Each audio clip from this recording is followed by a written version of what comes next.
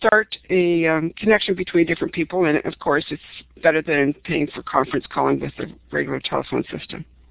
You can do the same kind of thing with setting up a chat conference. We know that the green icon is for the actual voice call. The blue window is for chatting. If you click on the chat window, you get the same opportunity to add people to your chat room. And what's great about this is that you can leave your chat window open so that Peggy and Kim and I, we collaborate with this Skype chat function. And I can go off to bed, and Peggy and Kim can keep on working. And when I come back later on, License don't have to work for me, but I can catch up on the conversations they've had through starting a group chat. And I think that's a quick overview. It's not easy to follow those instructions when you're not actually connected to the Skype window, but you can come back later, and there's always Skype help. I do want to point out something to you, though, that the presentation or the way this is visualized is different on a PC than it is on a Mac. So there are some of the different functions that you have to choose. Some of the options are a little bit different. So that's a quick overview on how to use Skype, and I know that Wes is going to take over and go from there and see how we can make it work better. And yes, Daryl, we're going to have a screencast coming after this show. Thanks for that suggestion. I really appreciate that. Go ahead, Kim, Peggy. All right, we're going to move right along because there are so many wonderful ideas to share today, and we're excited to have Wes Fryer with us. And you will find links to his blog and his podcasts, and specifically to his links about Skype. And Wes, we're not going to conduct this like an interview. I'll do a quick overview of the kinds of things we hope you'll talk to us about, and then just turn it over to you. So we're hoping that Wes is going to share some of the ways that Skype has been used in the classroom with students, and also some of the great stories he's collected over the years of the way Skype is being used by educators to collaborate. Maybe share one of your favorites or one of your most memorable experiences using Skype, and also any advice you can give us about pitfalls and setup issues that we ought to take into account when we're planning to collaborate using Skype. So welcome, Wes, and I'm going to turn the mic over to you. Hey, well, thanks so much, Peggy. It's great to be with you all today, and I'm going to drop some different links in, and if one of you wouldn't mind kind of driving the virtual tour, I am somewhat illuminated experience, but I don't think I'm quite as savvy as you all, so I might just kind of pass that off. But I really had three different things that were stories that came to mind when it comes to the use of Skype, and one of them, well, two of them happened a while back, and then one of them I just learned about this past week in Oklahoma. So the first link I'm dropping in here is a link to a K-12 online conference presentation from last year by Brian Crosby, and Brian is an elementary, in fact, I don't know if Brian was going to try to join us, if you guys can look through the chat and see. Brian, are you out there? He is an elementary teacher in Reno, Nevada, and Brian used Skype in one of the most innovative ways that I've ever seen, and he used it to bring in a student who was homebound, who was diagnosed with cancer and was receiving chemotherapy treatments. And there is a link. This is a K-12 online conference presentation. And if you're not familiar with K-12 online, it happens each year in October, and has happened for 3 years. And his presentation, as you can see there in the window, is called Video Conferencing. It's easy, free, and powerful. And so while we're going to be talking about some different examples, one of the best ways that we can learn from each other is definitely to access asynchronous or recorded video. And so this is a 20-minute presentation that Brian made. And in the show notes to his presentation, Brian includes the first supporting link, which is from his school, and it's a video called Inclusion. Now, this video was actually created by a professional videographer that the Skype company sent to his school because they wanted to document this story. And there's just some, very heartwarming, precious images and dialogue with the student Celeste describing what it was like. My favorite picture is of Brian's class, and one of them they're holding a laptop that Celeste is on. You see the webcam they used with duct tape, on a tripod. But the purpose was Celeste was able to come into class, she was able to participate, and she was able to really, be a part of the class and feel included in a way that simply wouldn't have been possible without the tool. So this is really jumping to what I would consider a transformative level of technology use, but I think Skype kind of lends itself to that because we're usually fairly limited with who we can bring into the classroom on a face-to-face basis. So this is definitely my first example and probably my favorite one, and just would encourage you all to take a look at that presentation, and again, really look at that inclusion video and movie about that. The second story that I have involves Tammy Parks, and I'm going to drop another link here into the Illuminate session. And Tammy is a high school journalism teacher in Howe, Oklahoma. I live here just north of Oklahoma City in central Oklahoma. Howe is a small town in southeast Oklahoma. They have now around 400 students. They were down to about 200, but they, more than any other school district in the state of Oklahoma, they exemplify this idea of opening up doors through virtual connections with many folks. So, and Tammy has launched a project at the CILC, which is the Center for Interactive Learning and Collaboration. And her project is called Collaboration 2.0. And what she's wanted to do is bring in a variety of guest speakers who can come talk to her students and be interviewed to talk about their jobs, to talk about their careers, to talk about their perspectives. And so when you scroll down on her site, you can see that there's a link to the CILC's website. And the CILC is a great place to go to find other projects that teachers are doing as well as to list your own. So this past week in Oklahoma City, amidst tornadoes, actually, we had two tornadoes, which is really unusual for February. Hopefully it doesn't bode what the weather is going to be for the rest of the spring. But anyway, we were able to hear Tammy present on day 2 of the conference, and she talked about one of her students having access to these kind of tools like Skype. The light starts to come on for teachers as well as for students. I guess for me personally, using Skype as a tool to talk to grandparents, to get our kids talking to their grandparents, that has been the best use of the technology that we've had. I mean, our kids had their Halloween costumes on this past year and Skyped in to talk to grandparents 6 hours away in Texas, and that was, just so exciting and cool. And I think as we talk and share this tool and we learn it ourselves, we need to personally connect with it. So connecting with family is something I didn't say at the beginning, but maybe it is where you start. Well, as we use these tools, we're going to get more and more ideas. And so one of Tammy's students, Andrea Ford, actually thought, I could interview some of the student leaders of some national organizations and then actually, get their perspectives on things. And so I want to say so far Andrea's interviewed the national president of FFA, Future Farmers from America. She's interviewed the national leader, I think, of Future Student Business Leaders? I don't know all the acronyms, but anyway, that is a wonderful way to interview, and so Tammy had some videos that she shared of those interviews. So both of those examples talk about this idea of bringing people into the classroom that we couldn't bring before, the idea of interviews and guest speakers, but then I think we also don't want to overlook professional development.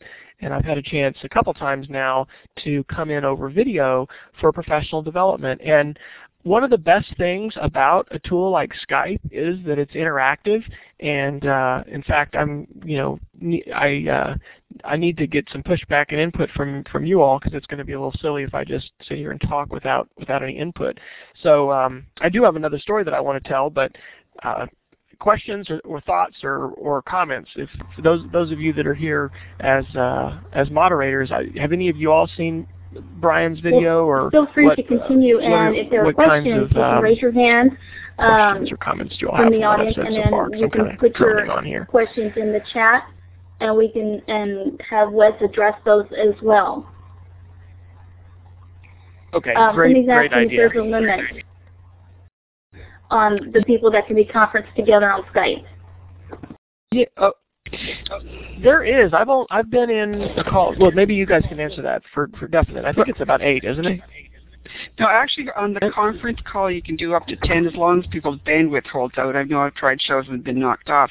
I don't have the answer to how many people can actually be on the chat function with the chat conference, but I know that, I've had, 20, 30 people in one group, but I don't know if it's limitless. So I don't know, Peggy or Kim, would you have an answer to that? Or someone in the chat room might have the answer. I don't know the specific. Well, I know that you can increase that by using it with Ustream, and so that's, somebody was commenting about Ustream a little earlier, and I've done some webcasts that way where you end up sending your Skype audio out to Ustream, and people can tune in that way. So. Well, yeah, let me encourage you, if you've got a question, to go ahead and put it into the chat. And I'm going to put a link here into the Illuminate for some text notes to Tammy's session. This was this past week in Oklahoma City. Her students are really using video conferencing in a lot of ways, and they did a field trip from Fort Smith, Arkansas, just on Friday.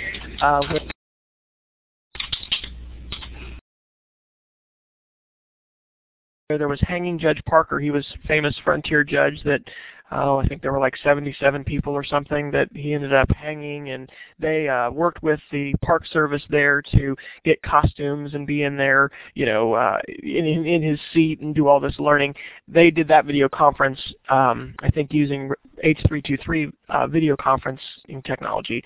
On Monday, her students are going to be in our state capitol for Technology Day, which happens once a year, and they're going to be doing a virtual field trip from the Oklahoma State Capitol, and the students leading that kind of thing. So anyway, she's a great person to be aware of and to learn from. The third story that I want to share is a personal one as far as when this happened, and this wasn't at school. This happened with my kids, but I don't know how many of you know Sue Waters. Sue is a phenomenal educator that lives in Perth, Australia, and that link that I just dropped in there is to a podcast called Stories of Life on the High Seas by Jonathan Gayton in Perth, Australia. So I connected to Sue and learned that she is working at a maritime facility, a school that is teaching people all kinds of things about sailing on the open ocean and eventually becoming a sea captain. So at I want to say 9 p.m. one evening, my kids, 11, 9, and 5, were able to hear from a sea captain, Jonathan Gayton, who is in Perth, Australia, tell about what it was like to be out on the open ocean, to learn there are more pirates today than we've ever had before. In fact, I just saw a news thing that I think the U.S. Navy just seized a bunch of them off the coast of Somalia. We tend maybe to think, oh, pirates are, that's something that was just back in the day of the 1500s or something. But they ask questions. That is what's most exciting about Skype and video conferencing, is that opportunity to be able to be interactive. So they asked, are there sea monsters? Have you ever seen any? And he told a story about not sea monsters, but dolphins. A time when they were actually going, and there were dolphins swimming with the ship just about as far as the eye could see, just a massive group of dolphins. And anyway, it was just a really neat thing to hear him talk, but then also to have that give and take. We had a question that came in as a private post from Craig M., and he said, can you talk about the pros and cons of Skype versus H323 video conferencing? And this fits into that point that Peggy had mentioned about, kind of what to watch out for. one of the things to realize first off between both of these video conferencing technologies is that 323 video conferencing really is at this point the higher quality video conferencing. Skype on the Windows side has added a higher resolution video quality. But if you want to really have much more robust and even now high definition video quality, H323 video is the way to go. And your vendors like Tandberg and Polycom are selling video conferencing hardware codecs that are the primary way you do that, and a lot of those cost around $10,000. You may have one in your school at your library. Hopefully there's one that you can check out to roll into your classroom so you don't have to actually go to a place, but sometimes you do. And major content providers like NASA and their Digital Learning Network, like the Monterey Bay Aquarium, the Great Barrier Reef in Australia, there are different providers. There's all kinds of zoos, and these kinds of providers are all using the 323 video conferencing. However, that being said, we do have an increasing number of providers that are starting to use other kinds of tools. Eric Langhorst is a 8th grade U.S. history teacher in Liberty, Missouri, and he recently used Google Video Chat to bring in a speaker from Philadelphia, from I think it was from Constitution Hall. I'm going to drop here into the chat a link that I have to a bunch of resources for virtual field trips, and I would say, equipment-wise, what do you need to do a Skype call? You can have a webcam, and you can have the Skype software. You're going to need to be working, of course, with your IT department in order to make sure that these technologies are not blocked and that they're open. And so I was really excited to see the number of people that said Skype is not unblocked in your school, because here in Oklahoma, where I spend most of my time, the majority of our school districts are basically more severely censored than they are in communist China in terms of content filtering and access. So you're going to have issues as far as connectivity. What I have found, and what I think other teachers will tell you too, is Skype tends to be a friendlier technology as far as navigating firewalls. iChat, which is a Macintosh program, will work as well to do video conferencing, but it is Mac only, and it also tends to not be as good to navigate around firewalls than Skype will. So those are a couple things. And what I would throw out in terms of a gotcha, when I was in Michigan in April of 2007, I heard a story from one of the educators up there. They had been doing a one-to-one laptop initiative. They had put Skype on their computers, but they had not warned students that when you change your Skype status to Skype me, and that is, you can say, instead of I'm available or gone, you can say Skype me. What that does is that makes you show up on other people's, I guess, Skype channel as, here I am, I'm available. In other words, normally you're going to give permission with Skype in order to be able to connect with someone. So so what happened was they had a student, they changed their status to Skype me, and they had somebody just connect to them via audio. I don't know if it was video, that said something inappropriate, or anyway, it led to this negative. Oh my gosh, who is this? One of the rabid fears that people have about technologies like Skype and instant messaging is there's an irrational fear that predators are going to simply leap onto your computer as soon as you turn these programs on. Well, you need to be smart when you set up your privacy settings to make sure that people who you're not interested in connecting with can't connect to you. So I think the number one watch out and just caution and advice I would have for using Skype is set up your privacy preferences so that you have to give permission for someone to, connect to you. You can turn that where, video does not come on automatically. You have to actually approve that for the connection, and basically not to use the Skype out status. I think these tools, definitely have wonderful potential, but the last thing any of us wants in our school is for us to get a new technology, be excited about it, and then have something negative kind of happen right off the bat that takes us 10 steps back. So talking about privacy settings in Skype, talking about how do we decide who to friend, those kind of things are really important.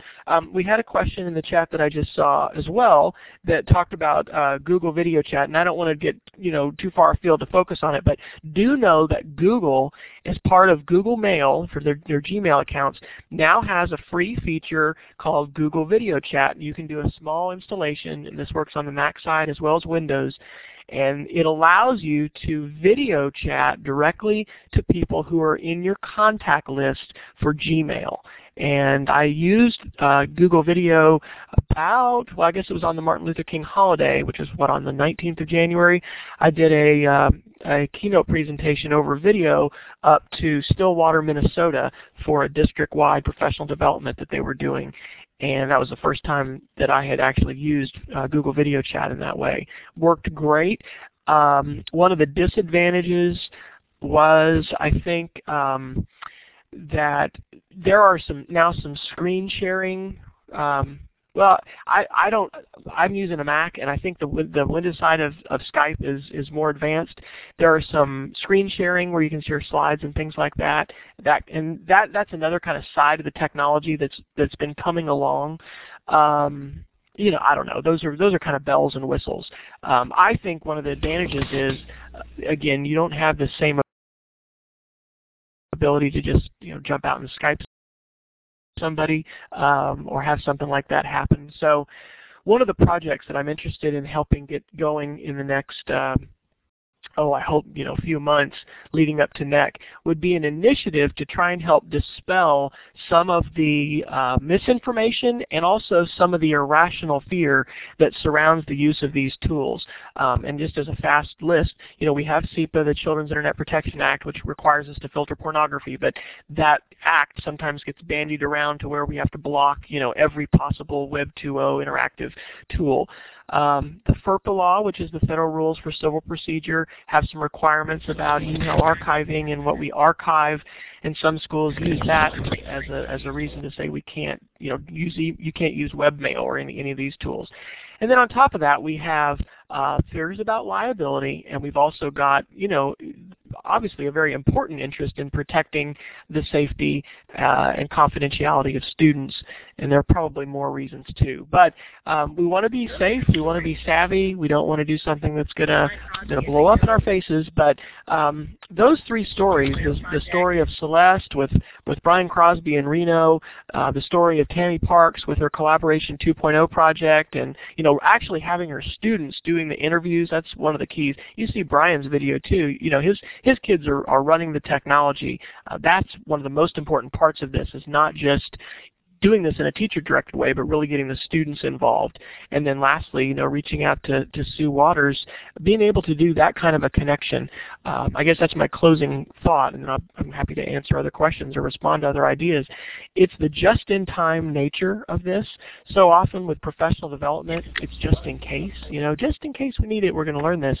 Well, if we want to bring somebody in, when I set up some NASA video conferences when my son was in 3rd grade, it took a month of collaboration with the school district, with NASA, testing it, with their content filtering company, getting the IP addresses, and we got together and it happened, but oh my gosh, it just felt like we'd been through a ringer in order to do these connections.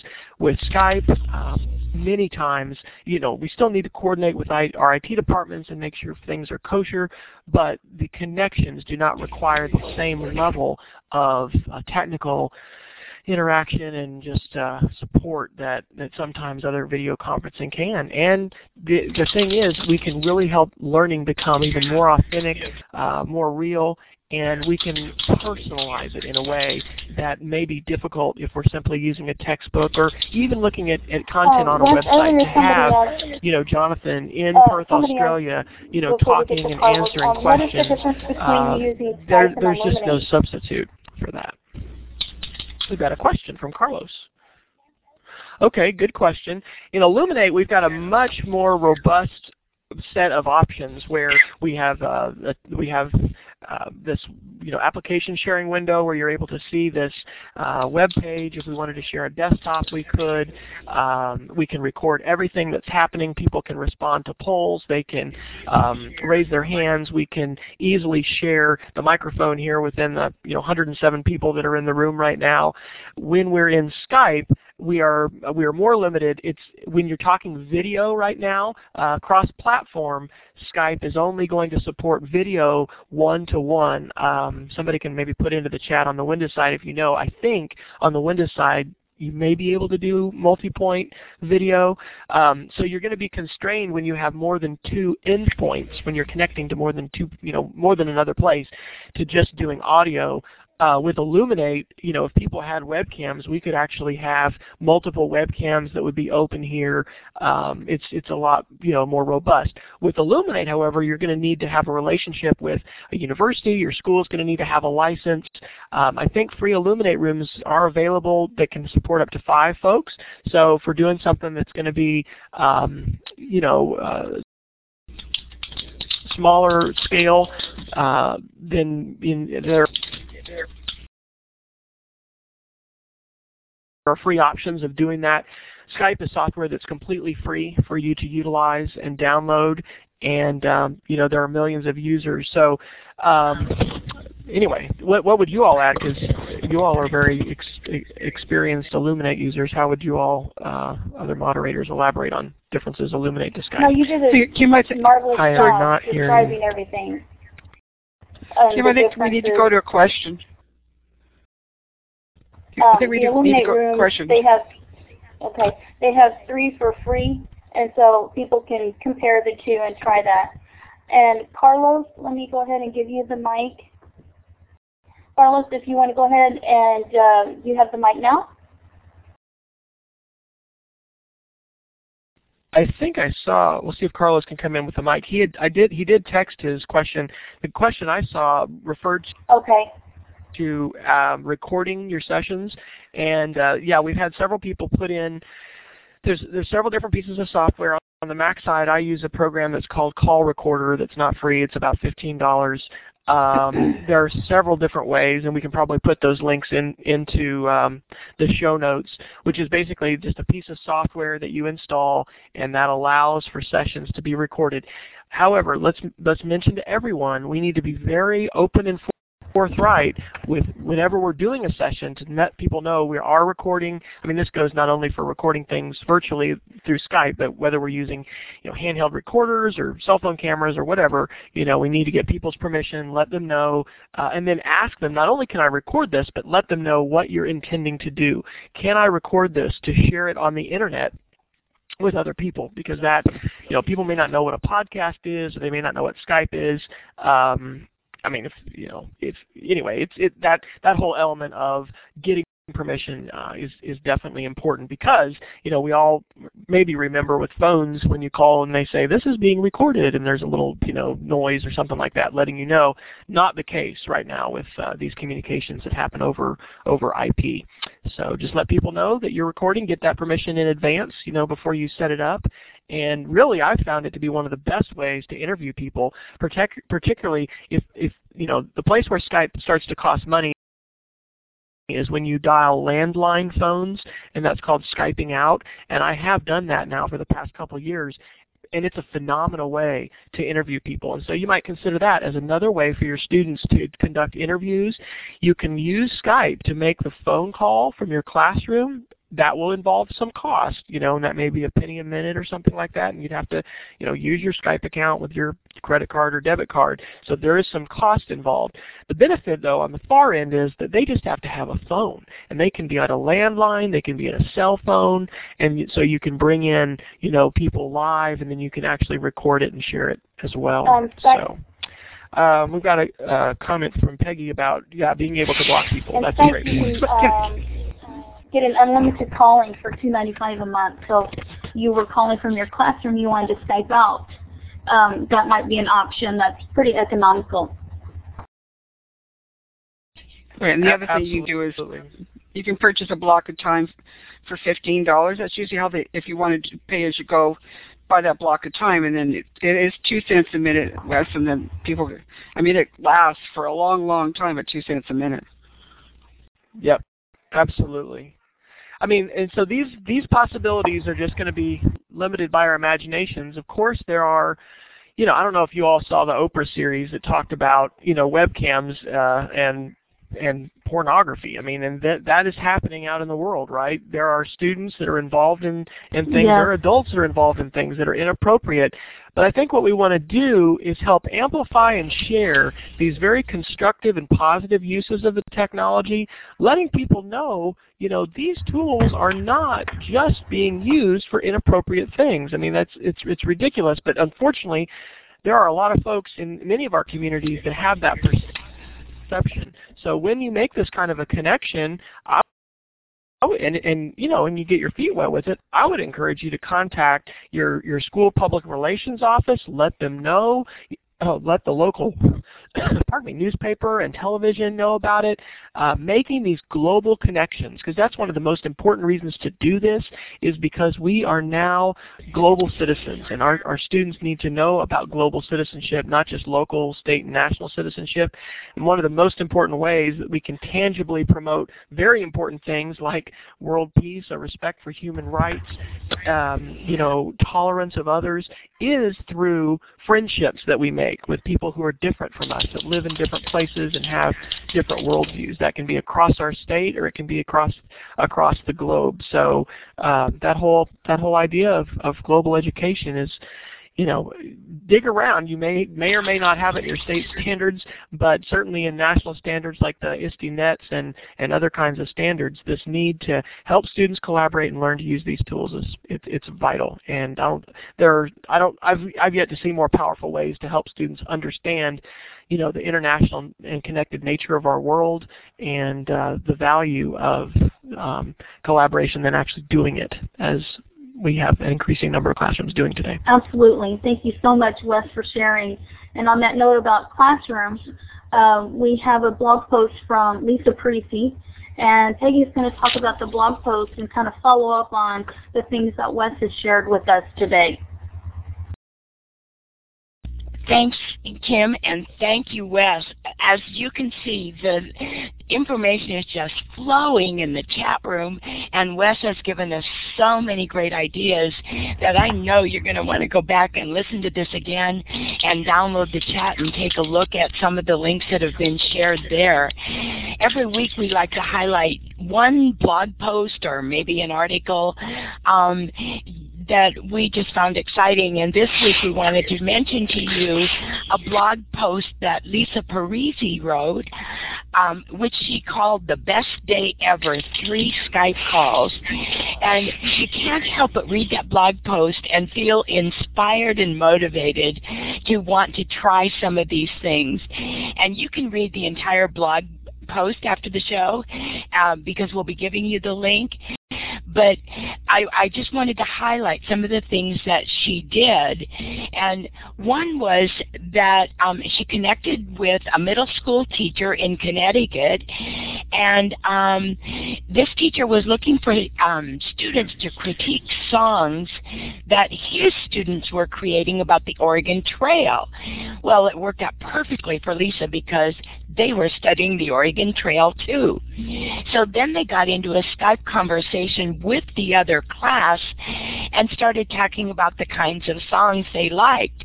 Now Lisa's class was a 5th grade class, and the class they were connecting with was an 8th grade class, so they saw some interesting differences there. Another thing she used Skype for was to connect with a teacher in one of her colleagues in Canada because her class was doing some research on the government of Canada. And they were able to get a lot of really expert advice just by making this Skype call to her colleague.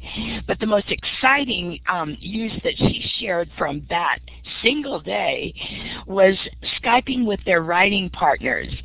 And it was just so much fun to see how that expanded over a period of time.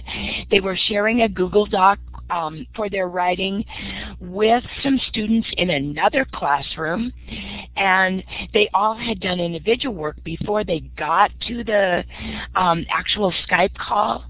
And then the day of the Skype call, they were all on their Google Docs. They could see that their buddies were also on the Google Docs and editing. And then they got on Skype to discuss what they were writing. And they were able to share and talk about the different versions that they had, and some excellent conversation came up from that. She had invited the principal in to observe it, and as a result of being observed, the principal was so excited by what she was doing, she said, "We need to write a grant to get you one-to-one laptops in your classroom." Well, how exciting is that? So you can see the potential of all of this. Whatever you do, spread the word, let your administrator know what you're doing, invite them to join with you. I know when I did a classroom Skype call with some 5th graders in North Carolina, they brought 2 classes together, and they were studying Arizona, so I shared with them about Arizona, and I could see the entire classroom because of the way they managed their video camera. And they invited the principal in to join us, and she got on the call and spoke to me directly, and I was able to talk back with her. So you can see incredible potential with Skype, and we invite you to go and take a look at Lisa's blog post later. So Kim, why don't you share the Share Tabs link and let people know how they can find all these great things. Okay, we've created a Share Tabs link for you, and at the Share Tabs site, sharetabs.com, you can put in your list of links. You can create it around different titles, a theme, a concept. If you wanted to put links to different images so that the students just had one certain set of images that they'd use, and then they wouldn't be searching Flickr or be exposed to the risk of accessing inappropriate content. But there are tons of uses for Share Tabs. And so we've created one, and I put the link in here. The link is also on our website. And basically at the Share Tabs, what it does is it creates a link with all of the resources that you've listed. It puts the thumbnail of the image. It also puts a link. It puts them up at the top as well as different tabs. And you can scroll through the different tabs, or you can just click on the individual thumbnail, however you want to navigate through the Share tabs. But it's a real convenient way to put everything there together for you. And we have the Share Tabs link as well as all the links that are shared on our archive page from our website. So you'll be able to access everything that we've talked about and the resources that we shared with you that we had prepared before the show through our archive page and our Share Tabs link. And we also post the recording of this session. So all of the questions that were saved in the chat will also be here at our website. And in the Share Tabs link that I put in here, and I'll put it in again, is also the link to the site as well as to the archive page and to Wes's site and his blog post. So all of the things that we've shared and any resource that you might need, as well as additional follow-up resources that we didn't share on the show, you can find through the Share Tabs that we share with you on each week of the show. So right now we'd again like to open it up to questions. If you'd like to take the microphone to ask a question about Skype and collaborating, or if you would like to ask a question or make a comment about the blog post that we just read about Lisa's blog post, please raise your hand. Or if you don't have a microphone, you can put the chat in the chat box, and we can address your question that way. Okay. Carlos, you have the mic if you want to go ahead and take the mic. If you don't have a mic, you can put it in the chat.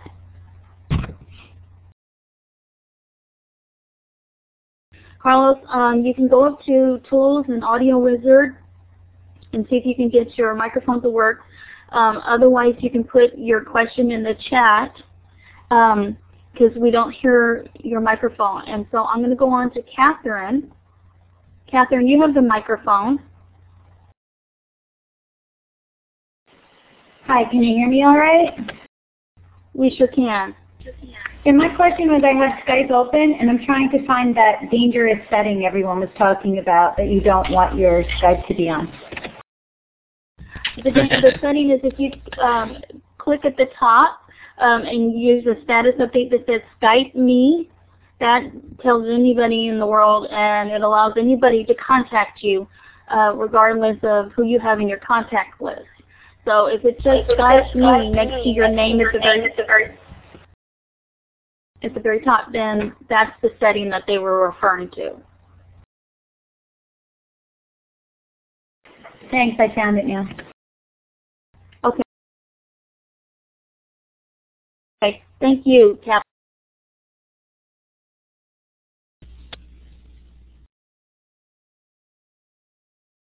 We're going to give Catherine the mic, Kim, or shall I go ahead and do that?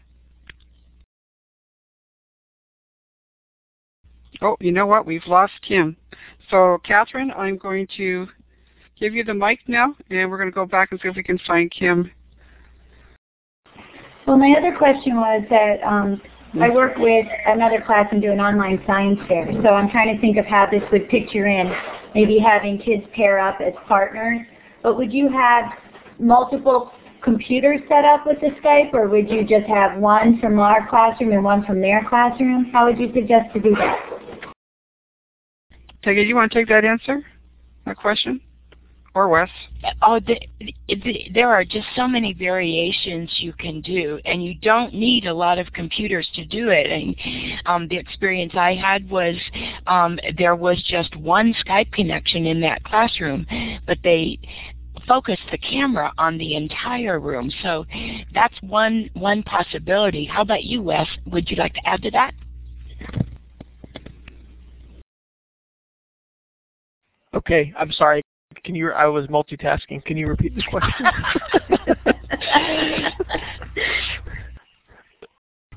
Go ahead. Go ahead, Catherine. One more time for me.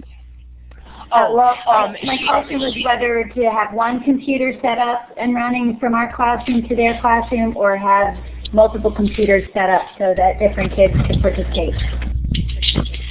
No, I think it's good to probably, I mean, especially when you're getting started, just go ahead and do it with one, and think about, the data projector and the class doing it as a whole class activity. But getting students involved in helping make the connections and things is really important. Eventually, I think, especially if you're in a one-to-one environment, we want to help kids learn how to make those connections and do that safely. And students are in many cases doing these things on their own right now, but they're just not having much guidance. So I think it makes sense to start off as a whole class guided activity. And then also from a standpoint of the filtering and all that, if that's an issue in your district, I mean, that can be something that you make the case for as a teacher, being able to do from your teacher computer, and being able to control that, and having the supervision over what happens. Definitely, the monitoring is so important. I'm going to give the microphone to Brian, and I think after Brian, we're going to need to draw us to an end, because we're past the 1 o'clock time. But go ahead, Brian, you have the microphone. Thank you. Some great resources this morning. And Wes, you just touched a little bit on my question about doing a guided facilitation maybe the first time. But I'm wondering, stepping back even before that, and setting up a Skype connection I think is great, and obviously the power of that is obvious. I'm just wondering what kind of pre-work everybody recommends that you do with your class, so you don't just have a session of two groups of students, if you're doing it that way, sort of staring at each other. And how can we work to overcome sort of the coolness of Skype and actually make it a valuable investment of time if you're doing that between two groups of students. Between an expert and students, I can see that working, but with the cross-collaboration, what kind of pre-work do you recommend? Brian, that's a fantastic question. Was that Brian that was asking? I think it was. So let's think about this the same way we see NASA or these other video conferencing providers, global nomads, is a great example. You want to do a considerable amount of activity and discussion prior to the interaction. What I believe you want to do is not abuse the technology. Abusing the technology would be using it as a one-way delivery tool. So enabling students to be able to do some research, to be able to see some videos, to be able to create some content, and then for that to be able to be shared, both ways by whoever you're connecting with, if that's another class or another presenter. Use asynchronous video. There are going to be concepts, baseline sort of ideas that you're going to want to introduce students to. Use video, if not from YouTube, from TeacherTube or SchoolTube, from iTunes University, other places that will help kind of set that frame and get some of your core ideas. Get students involved in helping create that content, right? Allow them to, here's what we're talking about, here are these issues. Let's help develop our background knowledge prior to the connection, because what that will hopefully let students do is interact and have questions. Also, a good idea is to have students write down those questions prior to the connection. That way your audience, whether that's a single guest speaker or as a group of students, is going to be prepped. It can be rather challenging to just have a question you're not in a live class setting, much less a virtual, kind of setting. So you generally, surprises can be exciting, but a lot of times you don't want surprises when it comes to, things that you're really not expecting. Though they will happen, of course, because you're doing things live. So my advice is think about this as a blended learning activity. Don't just think about this as the synchronous activity, but it's the blended learning activity. So things that precede and build background knowledge, getting students involved, build a document together using a wiki that has different links. There you can put questions in, you can have parents put questions, even people that wouldn't be there live for the interaction could do that.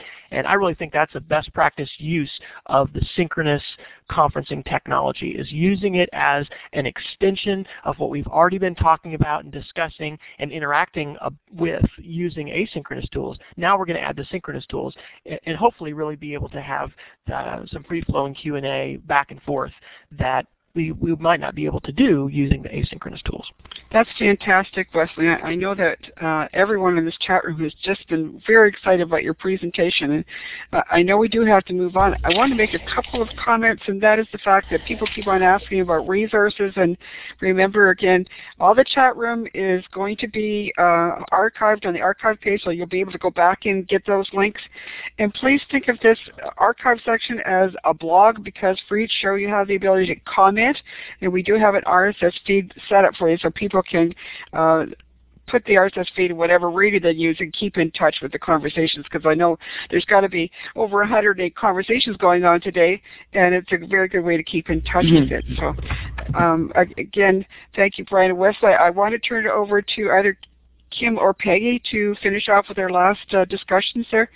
I'm not sure who's going to do this. Excellent. I'd like to jump in because Kim has a slide on the screen, and we want to take advantage of VoiceThread and invite you to share some of your experiences with Skype. And so we have a VoiceThread created.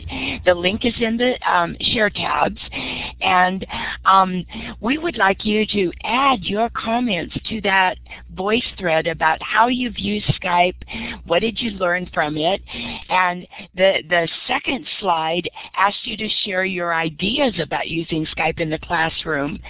And we would love it if you would contribute to that. And we'd like you to think of it like a practice VoiceThread. I know many of you are very experienced VoiceThread users, but some of you may just be beginners with it, as well as you may be a beginner with Skype. So we want you to think of this as a practice VoiceThread. Don't be worried about whether it was perfect or it went well for you, but just try it and see what you can do. You can leave either a text comment or a voice comment on it. And I want to use myself as an example, because when I created this VoiceThread, I didn't realize that my voice was as loud as it was in the introductory comments.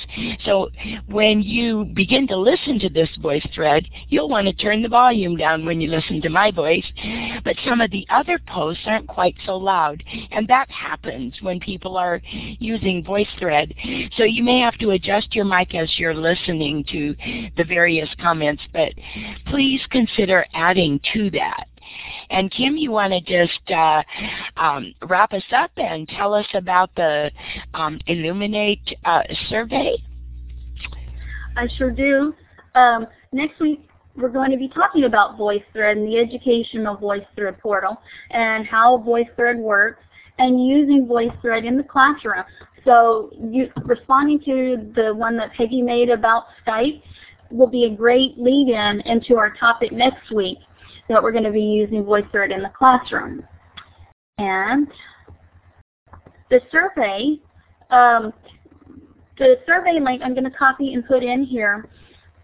It used to deal with the guests, the facilitators, and so forth. And this week when I checked it, it's dealing with strictly using the Illuminate room and the features of Illuminate. So you won't necessarily need to worry about the facilitator and so forth. But go ahead and give us your opinion. And let me get back to that window. Let me see, there's the link to the survey. And if you could respond to it, it's also in the Share tab, so you can respond to it at a later time. We would appreciate your input and your feedback. And as you can see, it has mainly just strictly information about Illuminate. We do get the information back, so you can put thoughts about Illuminate as well as about the session today. And we appreciate your time doing that. And we want to thank Illuminate, and we want to thank everybody for coming out today. Also coming up with the Future of Education. That's a NEAM community that was created by the founder of Classroom 2.0, Steve Hargadon. And they're going to have, with conjunction of KnowledgeWorks Foundation and Illuminate, a session coming up on the 17th. And hard to read, I'm sorry, I apologize that the links aren't showing up correctly in here. But if you go to our website, it shows this information, and you can go to thefutureofeducation.com. It has all of this information, as well as classroom2.0.com. It has the information coming up with Aaron Riley on the 17th in this Illuminate room, and there'll be a link that will be coming out talking about helping young people in the new culture and the new media literacy. And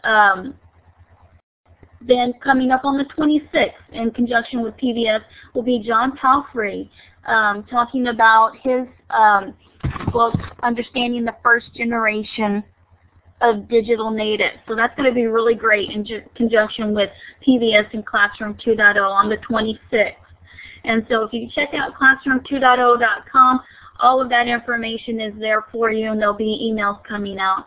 And then if you check out the live.classroom20.com, that's our website that you can keep up with the shows that we have every Saturday. And we thank you again for coming out today, and we thank our special guest, Wes Fryer, and Steve Hargadon, who's the founder of Classroom 2.0 and Future of Education, for providing this forum, and Illuminate for allowing us to collaborate together in this room.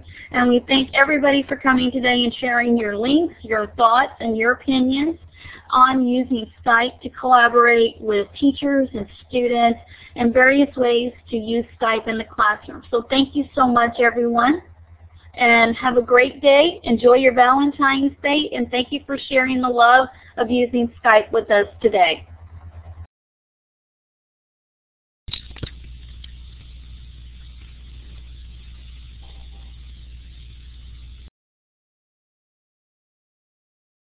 Talking to myself here. Yes, Wes.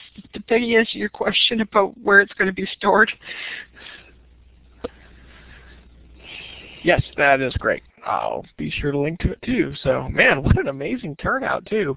This is so fun. Of course, it reminds me of K-12 Online. Like I said, just thank you all so much for doing this on a regular basis, and I thank you for doing it in Illuminate too. I think, if it wasn't for K-12 Online, I wouldn't have been introduced probably at all to Illuminate, and I just think this is a wonderful opportunity to extend and to let people know, hey, Saturday, you got some time, get online, here's an opportunity to learn. So it's fantastic.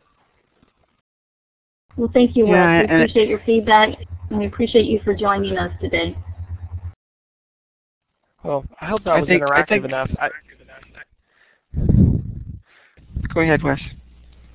Well, you guys did a great job with the polls and the way that you've structured the whole script and all of that kind of stuff. So anyway, hope that was okay for my part. I think you guys did fantastic.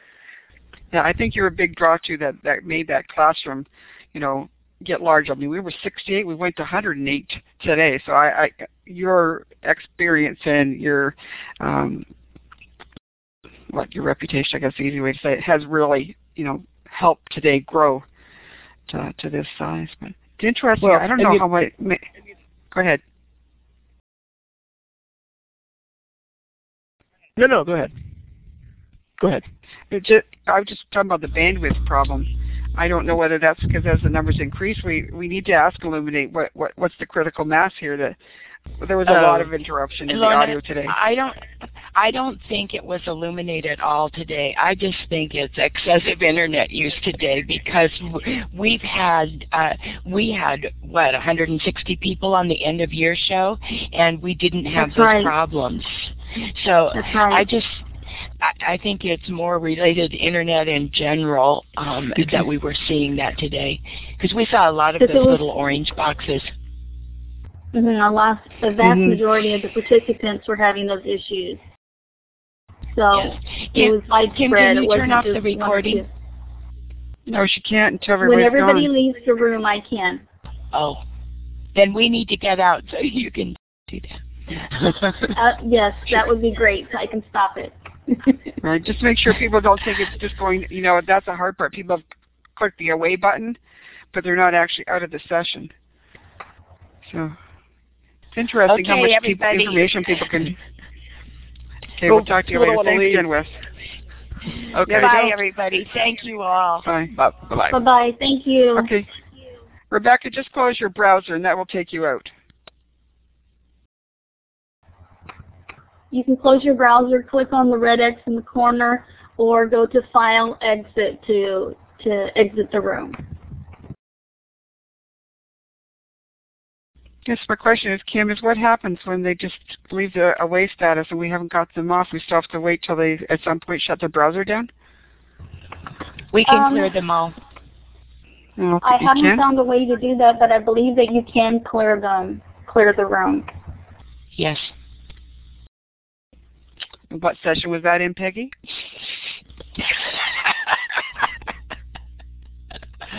Remember Steve did that at the end of our last show when someone had logged in right at the last minute because they missed the time zone information, and so they got eliminated before they even got started. And he did that by clearing everyone, by clicking on the tab at the top. They're almost gone. Yeah, the one thing... Go ahead, Kim. Go ahead. I was just saying, I can't find where it says to do that, but I'll keep trying. Yes, you as a supervisor might be able to do it. I need to make a comment about when I start doing the newbie presentation, I have not the ability to remember every icon on every menu bar. I think I need to do the newbie demonstration on a web tour so that I'm remembering as I go through it. Because I find it very hard with the pictures to remember why I put the pictures there. Oh, yeah. So, okay. Because all of a sudden I'm going, okay, there's the picture. Where does that belong now? Because you're not in the application. So next week we'll try it differently. Then I won't have to make so many screenshots. The other thing I have to talk about, I think we need to change the background. Because it's having, some of those links you couldn't see them. And I think we need to go out a different way of presenting without that orange background. Okay, let me see if I can go ahead and get things ready to stop the recorder, and I'll meet y'all on Skype. Okay.